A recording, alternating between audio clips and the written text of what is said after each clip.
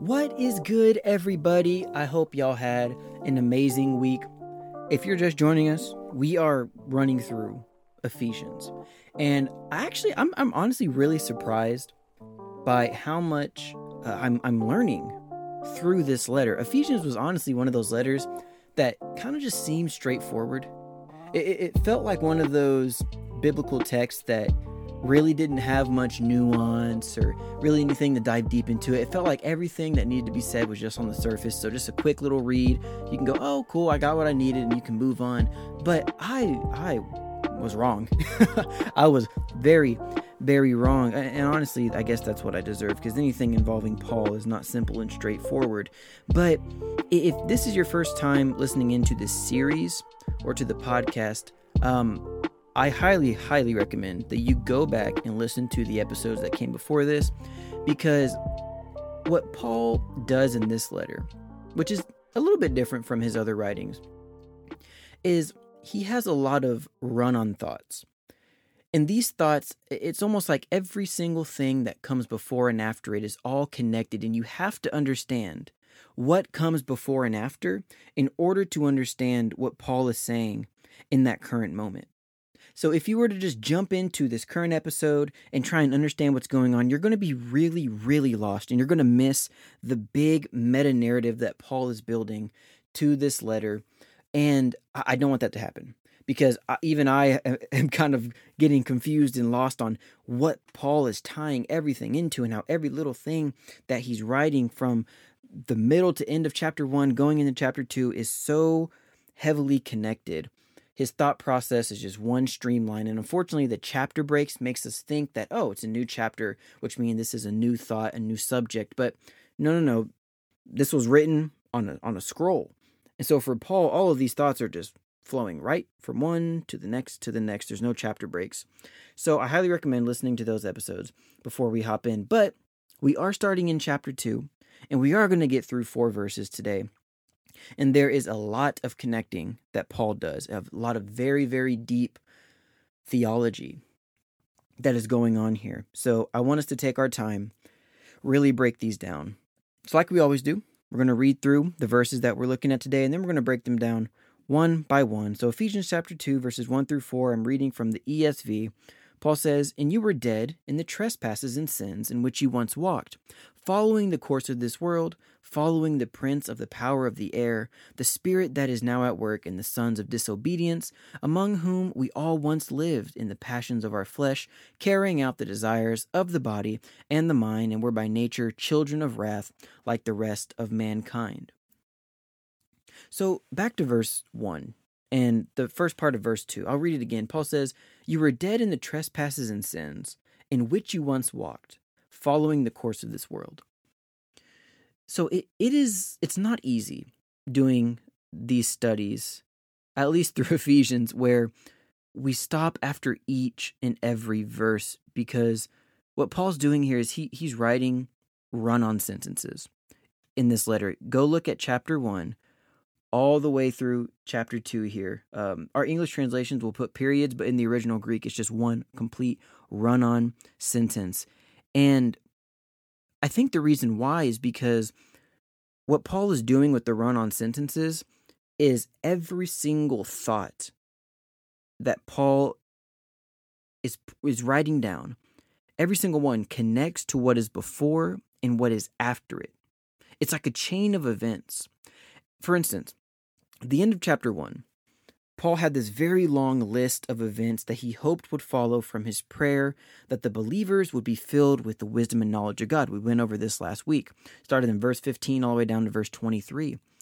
And from his prayer that these believers would be filled with the wisdom and knowledge of God, he hoped that from that knowledge they would know the hope that they have, and from that hope that their hearts would then be enlightened, which would lead them to knowing the inheritance that God has for them, and by knowing of that inheritance they would come to recognize God's almighty power displayed through his incarnation and his events on the cross that placed him far above all rulers and authorities and all powers in every name." For Paul, this is all one complete chain of events that is so utterly important that he prayed and prayed and prayed that the believers would get the first step, which was the knowledge of God that then naturally leads to all the occurring events. And that was his hope from his prayer in chapter 1, that all those things would happen. But now he explains further at the beginning of chapter 2 why he is so adamant about this prayer, why it is so important that the followers of Christ would have the wisdom and the knowledge of God that then leads to all of the good things that follow. And the reason is because before Christ and without this wisdom and knowledge from God, we can easily slip back into the state that we were in before. A state where, as Paul says in verse 1, we were dead in our trespasses and sins in which we once walked. Paul's thought process here acts like a meta-narrative on what it takes in order to not turn back to a life of death through our transgressions and sins. And also what it takes is walking through, I would argue, daily, the things that Paul prayed for in chapter 1, verses 15 through 23. I mean, think about it. Let me build my case here. When you fall into sin and transgression, what state is your mind in? What thoughts are running through your head? I can guarantee in your moments of sin, and I can speak on this because I too am a human being who has dealt with sin. I can guarantee that in the moment of sin, you and I are not thinking about the glorious riches of God's inheritance that is waiting for us, like Paul prayed for in chapter 1. I guarantee that we are not overwhelmed with an enlightened heart in that moment because we have the knowledge of God, the very thing that Paul prayed that we would have in chapter 1. I guarantee that you are not meditating on the hope that we have in Christ or reflecting on his immeasurable power and grace, the very thing that Paul prayed that we would have in chapter 1. These are all things that Paul wants on the believers' hearts and mind 24/7 on repeat, like it's a Saturday night rerun of George Lopez. Paul wants these things to constantly be pervading our every being, because when we have our heart and our mind being constantly filled with the knowledge and wisdom of God, with the hope that we have in Christ, with the knowledge of the inheritance that God is wanting to give us, with the knowledge that we now serve a king that is above all names, when we are constantly filling our heart and our mind with that, it makes it harder and harder and harder to ever turn back to a life of death that we once lived because of our transgressions and sins. This is why this is so important to Paul, and it should be so important to us. Now, Paul does tell us that this life of death that we once walked in through our sins and transgressions, this was one that was following the course of the world. Now, the world, not just talking about earth in general, but the world here is referring to the community, this culture, the society that abides by its own moral law, that is not founded in biblical morality grounded by God. The world is referring to those who reject Christ and live their own way. But notice what's interesting, though, is that Paul doesn't specify what exactly this world looks like.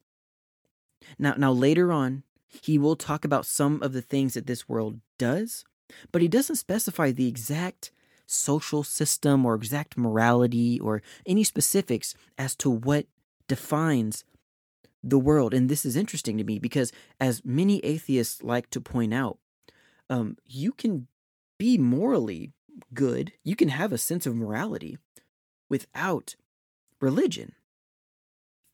And this may come to a shock to some of us. And I remember when I first heard this, I was like, that doesn't make any sense, because this whole time, if you've been listening to the podcast for a while, I've been making the claim that morality has to be grounded in God.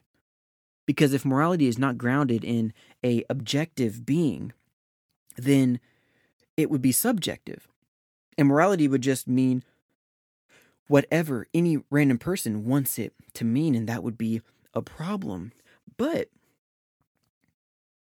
you can be a morally good person without religion. You can obey and adhere to a vast majority of the moral laws that are set forth in the Bible. Things like don't kill, don't steal, don't commit adultery, don't lie, all of these things, right? You can abide by those without being a follower of God. So you can be morally good without religion, but to a degree, they're correct. However, just because you follow some moral goods and you claim that you are doing that apart from an objective standard, that does not mean that you are devoid of transgression and sin. Because biblically speaking, every single one of us have sinned and fallen short. Romans 3:23-25 says this, "For all have sinned and fallen short of the glory of God, and are justified by his grace as a gift through the redemption that is in Christ Jesus, whom God put forward as a propitiation by his blood to be received by faith." Now, the first part of that sounds nice. Like, yo, we're justified by God's grace. Okay, cool. So that means our sins are forgiven. However, verse 25 makes it clear that our sins are forgiven only if we are a part of those who receive it by faith. So this requires faith in Christ. So although there can be those in the world who don't follow Christ, who may not even believe that God exists, there may be those in the world that abide by a good moral code. The problem is that their sins that all people have committed, their sins will not be forgiven if they lack faith in Christ. So why does it matter then that Paul does not specify what the world means? It matters because for Paul, I would argue, anyone, regardless of moral duties, who rejects Christ is of the world. It does not matter how good of a person you are. You could be the most moral person on the planet. You could be an atheist and be the most moral person on the planet. You could follow the morality set forth by God's word better than any other Christian ever could. But if you reject Christ, you are still a sinner. You have committed transgressions. And you will have sins that are not forgiven because you have not put your faith in Christ. For Paul here, you are either children of the world or children of God. And as Paul stated back in chapter 1, those who believe in Christ were predestined before time to be adopted into the family of God. So at that moment of adoption, for those who put their faith in Christ, this is where your life of death ends and your life of eternal hope begins. And this is the piece that the world is missing. Because no matter how good the world tries to be, no matter how moral the world tries to be, no matter how caring and quote unquote loving the world tries to be, it does not matter if they are not adopted into the family of God. Now check out the rest of verse 2 here. Paul says that we were dead in our transgressions and sin, following the course of this world.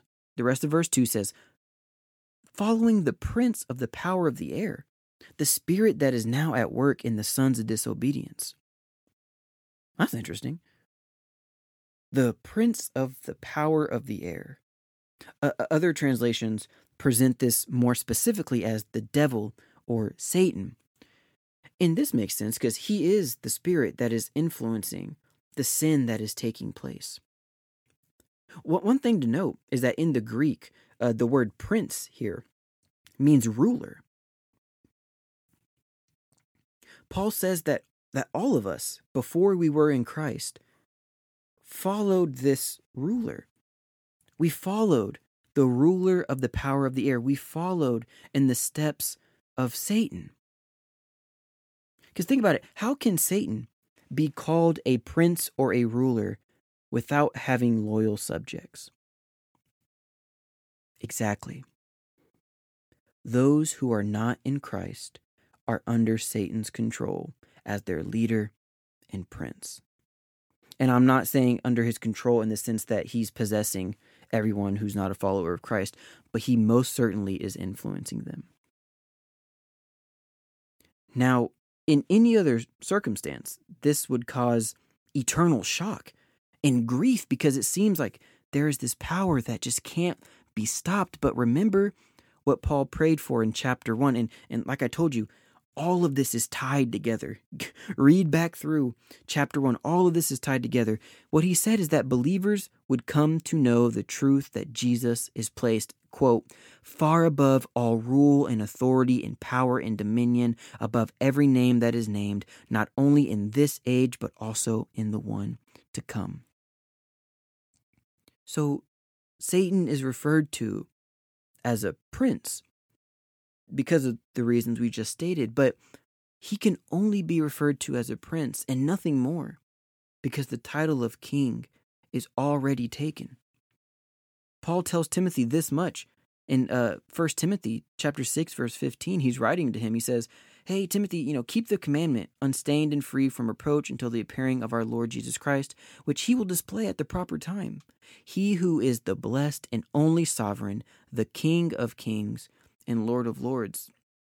So Paul makes it clear that the sins that come from man results in a following of the world, the same world that is blindly bowing down to Satan, the quote-unquote ruler of the air. And this spirit at work, it's at work. And those who are affected, all those who are not in Christ, they're called the sons of disobedience. The sons of disobedience. Remember what I said earlier? You can either be a children of the world or you can be children of God. You can't have both. And for Paul, as he stated in the first chapter, we're adopted. When we're in Christ, we're adopted as God's children. But for those who are in the world, they are the sons of disobedience. They're the children of disobedience. Look at verse 3.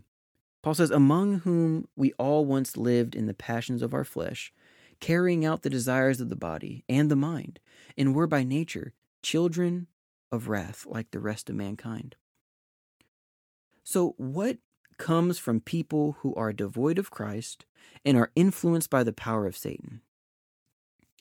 Well, you get people that live to simply indulge on their fleeting, ever-changing passions and urges.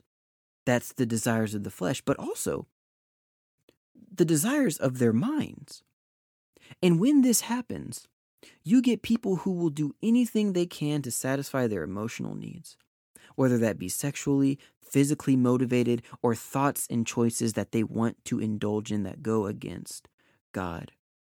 And we often look at the flesh and our bodily desires as the only sinful enterprise that we need to watch out for. But Paul includes the desires of the mind as well. And I think this is really important. Because a lot of times we think it's just, the fleshly desires of, lust or power or greed, the things that our body just kind of, just urges to have. But Paul includes the desires of the mind. And this makes sense because how else do we get to a point in the world where a person thinks it's best to mutilate their body because they feel like the opposite sex in their mind? How else do we get to the point where a culture praises and celebrates the sacrificing of innocent children through abortion simply because a woman has made up her mind that the fetus is not human?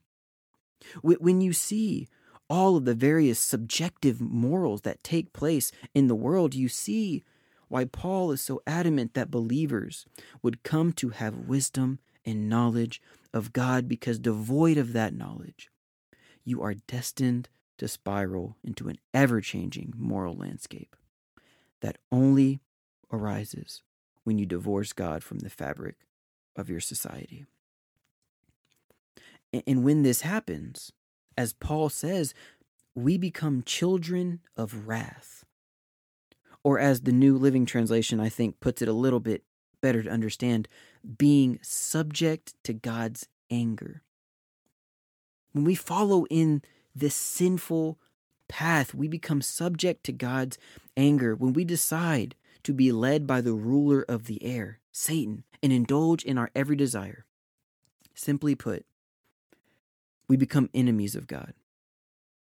We become fully subject to his anger and judgment. And I don't know about you, but that is not a place I want to be in. And this is the same sentiment that James shares in James chapter 4, verse 4. He's calling them out. He says, "You adulterous people, do you not know that friendship with the world is enmity with God? Therefore, whoever wishes to be a friend of the world makes himself an enemy of God." Once again, the results that naturally follow from our rejection of Christ can be avoided and reversed if we cling to what Paul prayed for in chapter 1. Because a true and deep knowledge of God leads to a hope that is found only in Christ. And when we recognize this hope, we understand the inheritance that is given simply from being adopted as his children. But we are not being adopted by just anyone. We are being adopted by the one and only King. We change families because we no longer live under the rule of the prince of the air, being children of wrath, sons of disobedience, because we now live under the rule of the King of the world, being children of the inheritance. And we need to know this deeply and personally, because this knowledge and application of it is the crux of who we are as God's children. And if we do not actively pursue the wisdom and knowledge of God, we will miss out on the hope that we are to have. We'll miss out on the knowledge of the inheritance that we are to receive. We will miss out on an enlightened heart that lets us know that Christ is all powerful and above all names. And if we miss out on all of this, we are destined to walk in the steps of the world, sinning and following the power of Satan. And that leads to being God's enemy. And that's the very last thing that you would ever want to be. And if that seems like a scary place to be, just know that we do have hope. Because it's not like God has made you his eternal enemy. He's given you such an easy and loving way to change status from being his enemy and being a child of the world, of Satan, to being adopted as God's children. And he has an inheritance waiting for you. He has a love and a forgiveness that is waiting for you. But he does call you to a higher moral standard. He does call you to live in a way that properly images and reflects who he is. And honestly, that is the very least that we could do for him forgiving us and giving us a second chance. I'll see y'all next week.